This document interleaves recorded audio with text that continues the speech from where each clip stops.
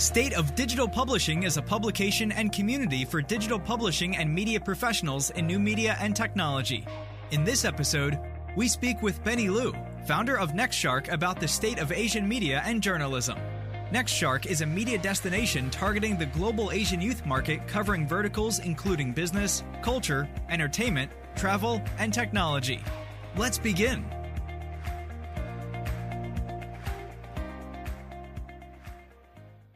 Hi, Benny. How are you? I'm good. How about yourself, brother? I'm good. Thanks for connecting and joining. Really appreciate it. Yeah, no, thank you. Really excited to be here. Awesome.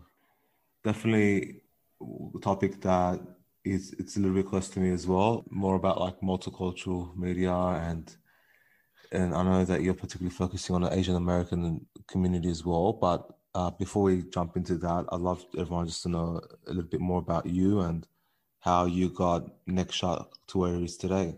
Oh man, a lot to unpack there, but I guess the short version is that I was born and raised in San Francisco to Chinese immigrant parents that came here in the mid 1980s. And growing up, they had the typical immigrant story where they didn't have very much money. I think my dad said he had about like just a few $100s in his pocket when he landed on the plane, and they made ends meet by working at restaurants until the wee hours of the night, and after that they would have to attend English classes like right after. And so every day it was like a big struggle for them for a long time. And growing up in the Bay Area, even though it was so diverse, I saw firsthand the racism and discrimination that, myself and my family kind of faced throughout those years. I think that as an entrepreneur, I was really, I kind of broke a lot of those typical Asian American stereotypes of like us being super smart. I wasn't academically smart. And I think I knew that kind of very early on because I struggled in school a lot. So when I entered college, the first thing I really did was I worked the best I could academically, but I knew that it wasn't really something that I could pursue. And for me, I was just kind of thinking about what could I do differently compared to my peers who were much better academically than I was. And my approach to that was I wanted to try to get as much work experience as possible. And so as a freshman in college, my first year, at one point, I think I was working 4 jobs at the same time, and just to kind of stay independent. And so I always had that really hardworking sort of spirit, and kind of like don't depend on anybody, just try to do your best and survive as much as you can. And once I graduated, I had a really small stint working in tech as a marketing person, and I started my first company in 2011 called New Media Rockstars, and that was focused on covering the rise of digital celebrities, the rise of like online streaming, and I ended up selling that company in 2013. From there, I was trying to figure out what to do next. Towards the end of 2013, I had kind of saw a increase in young people looking to start businesses, looking to start startups and everything like that. And I kind of wanted to build a publication that encompassed that culture.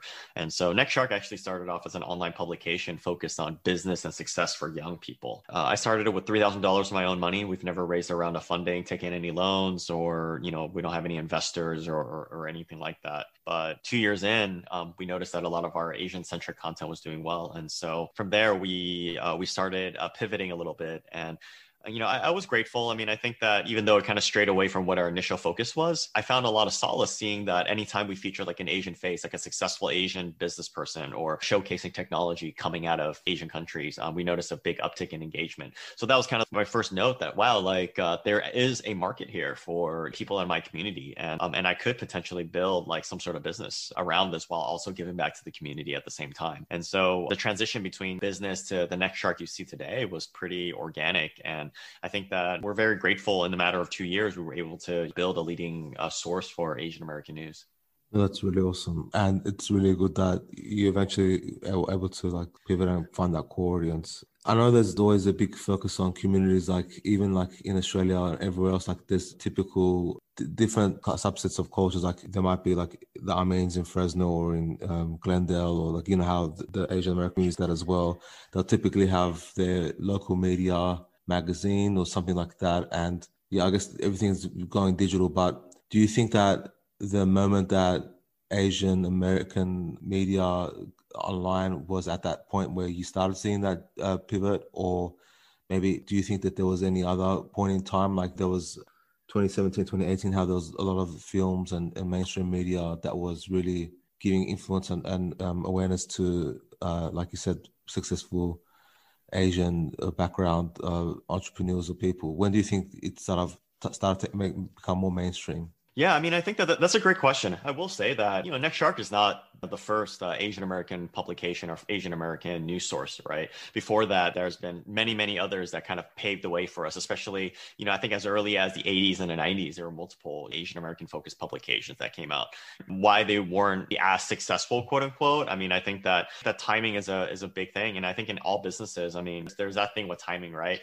I credit a lot of my team's hard work in the success of Next Shark, but at the same time, we also have to acknowledge that Asian Americans are one of the fastest minority groups growing in the US. And I think that, and very much so, I mean, Next Shark just kind of ride that wave of of the growth of the Asian American population. And also, like you said, I mean, there has been a lot of strides that our communities has been making. I mean, 2018, like you said, 2019, I mean, and even before that, you could see more and more Asian focused media and Asian American, tastemakers and influencers getting much more mainstream success. You have the success of the ABC drama Fresh Out the Boat, right? Yeah. That was an all Asian cast, and that did really, really, really well, and had really, really high ratings when it first kind of came out, right? You also had the success of, Crazy Rich Asians, all Asian cast, and that did incredibly well as well. And then if you go into politics, Andrew Yang, when he was running for president of the United States, he surprised a lot of people with how far he went during his campaign. Almost came out of nowhere with this grassroots approach.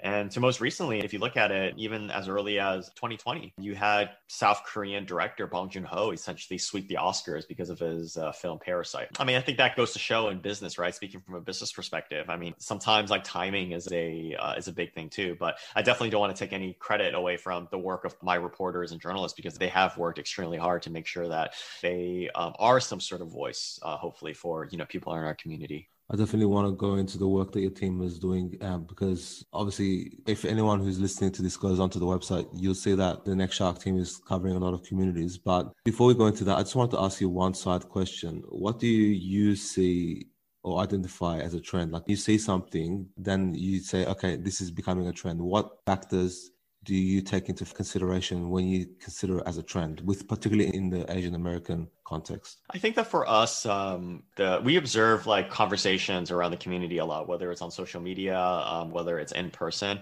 For us, we never want to claim that we are the definitive voice for Asian Americans, and nor do I want to claim that I am a voice for Asian Americans. Our community is extremely diverse, and it's made up of, so many people of different backgrounds and origins, religions. And I think that for us, a lot of our focus when it comes to, hey, is this something to talk about, is just really looking at the conversations, like what's really being kind of talked about online and what's really getting kind of people really talking to each other, and whether it's getting fired up or whether it's something that we should pay attention to. We get a lot of our tip box, news tips box, where people can anonymously submit article ideas or topics that we should talk about. We get a lot every day. I mean, dozens upon dozens, sometimes hundreds, all of our network. And for us, what we look at is if we see kind of a pattern of people saying, hey, you guys should check this out. I mean, this is happening, or, you guys should talk more about this topic. So we're very cognizant of listening to as many of our readers as possible. We are equally learning just as much from our readers, as much as, we are informing them. And so we look at this as, almost like a collaborative experience where we do our best to listen to the community and to see what are the conversations and the rhetoric that we need to be either helping amplify or helping lead, if anything.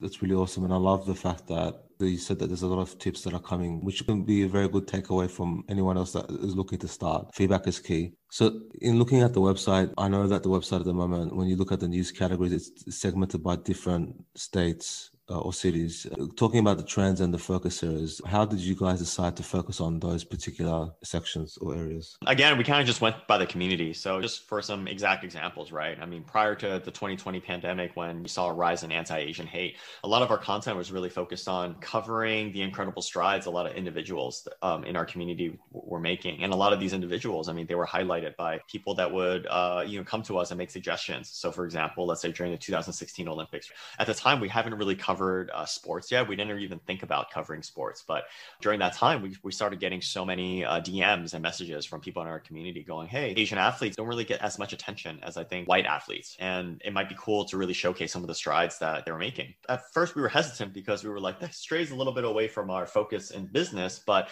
because we got so many of those like suggestions, we decided to give it a shot. And you could say that our coverage wasn't comprehensive. A lot of it was really just amplifying things that were already being reported. So little things like, let's say, Vietnam winning their first like Olympic gold medal. That alone, I think, we were not even the first outlet to report on it. It had been reported in, local outlets in Vietnam and obviously mainstream outlets. But because we had built such a large Asian American following by then, a lot of our community members would share a lot of our coverage. I mean, I think that particular article, I think it got like 250,000 hits in under like 24 hours. And it was a simple report. It wasn't exclusive to us. I mean, we cited multiple sources reporting on that news, but that just kind of goes to show the community that we have built already around that time.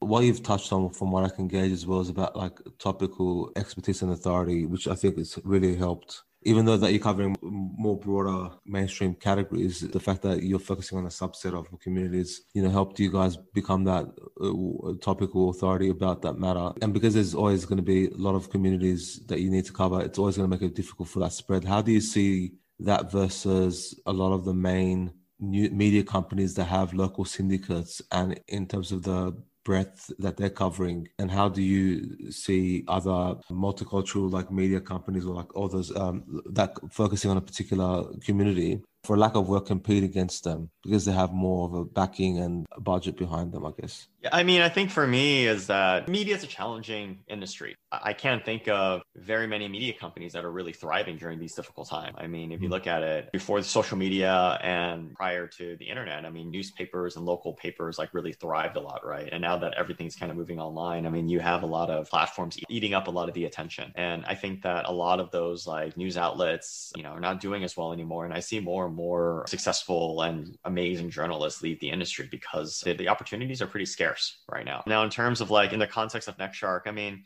that's something that I'm still trying to figure out. I mean, I think that for us, we really speak out to a very specific subset of our community that doesn't really get that much attention. And I think that a lot of these mainstream outlets, I mean, they don't really have Asian faces in their executive team. They don't really. And so I think that when it comes to being able to tell really important stories, I think it's really important to really diversify your team as much as possible, especially when it comes to media. I think that in the context of Americans and everything, right? I mean, we're a melting pot. We're made up of so many different backgrounds, religions, and and just different types of people come here, right? We're a melting pot. And I think that because it's so vast, for us, I would say that our competitive advantage compared to maybe more well-funded media companies is that we really understand. I think that, well, I don't want to say that we completely understand. I think that we do our best to understand the community as much as possible. And we do our best to really hopefully be some sort of a voice for people in our community. And that is able to happen because we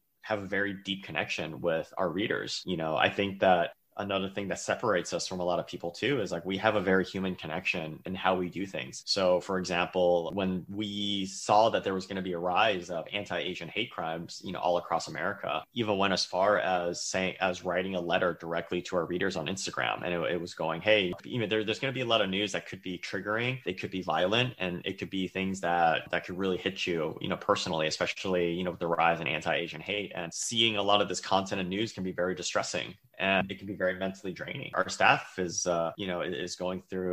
faltered, from having to cover a lot of this news, right? And so we basically said, if you need to unfollow us for a little bit or even mute our account, like we totally understand. And I think that level of open communication that we've done, I think that has helped us like maintain trust amongst our audience members, if that makes sense. That makes sense. And how are you able to consistently provide that message across different channels? I totally get the relationship and transparency they have, but how do you do that it doesn't impact you from a business point of view too much? That's a very good question. I mean, I think for me, I'm an entrepreneur, right? I consider myself an entrepreneur, and but at the same time, I would say that in this niche, it hasn't definitely been as lucrative as it has with like, my previous ventures and everything, but it's definitely been the most gratifying. advertising opportunities to activate the Asian American audience. And when I mean Asian American, I mean the newer generation of Asian Americans that speak mostly English.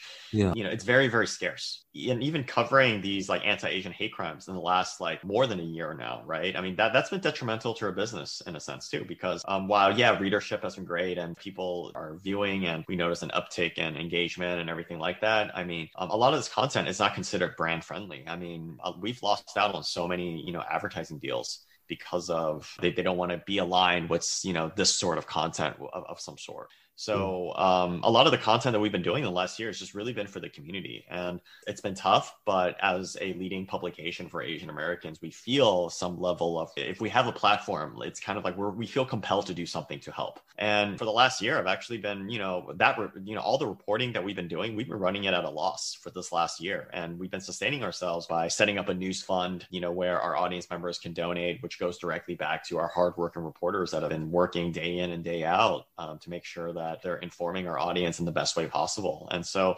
around these times, it's a difficult question when it comes to business. I mean, of course, I want this to, be a very successful business someday. I hope to create something that could really be a driving force and really give fellow Asian Americans and hopefully well-paying jobs and be something that our community could be really proud of. And I think very much so right now. I don't know if saying going with the flow is the right word, but it's more like, this is my position right now. I'm doing my best. My priority right now is to try to help and be a positive voice for the community, and to be a voice that hopefully informs our community in the most accurate way possible during these difficult times. And in terms of what I want to do in terms of business in the long term, I mean, that's a little bit unclear, but I will say that everything I'm doing right now, I feel very personally gratified. Definitely. No, I totally appreciate your openness and where you're coming from as well. It's definitely not easy. If someone was going to come to you and say, Benny, I'm looking to do something similar, what would be some of the things you tell them in terms of some of the mistakes for them to avoid, or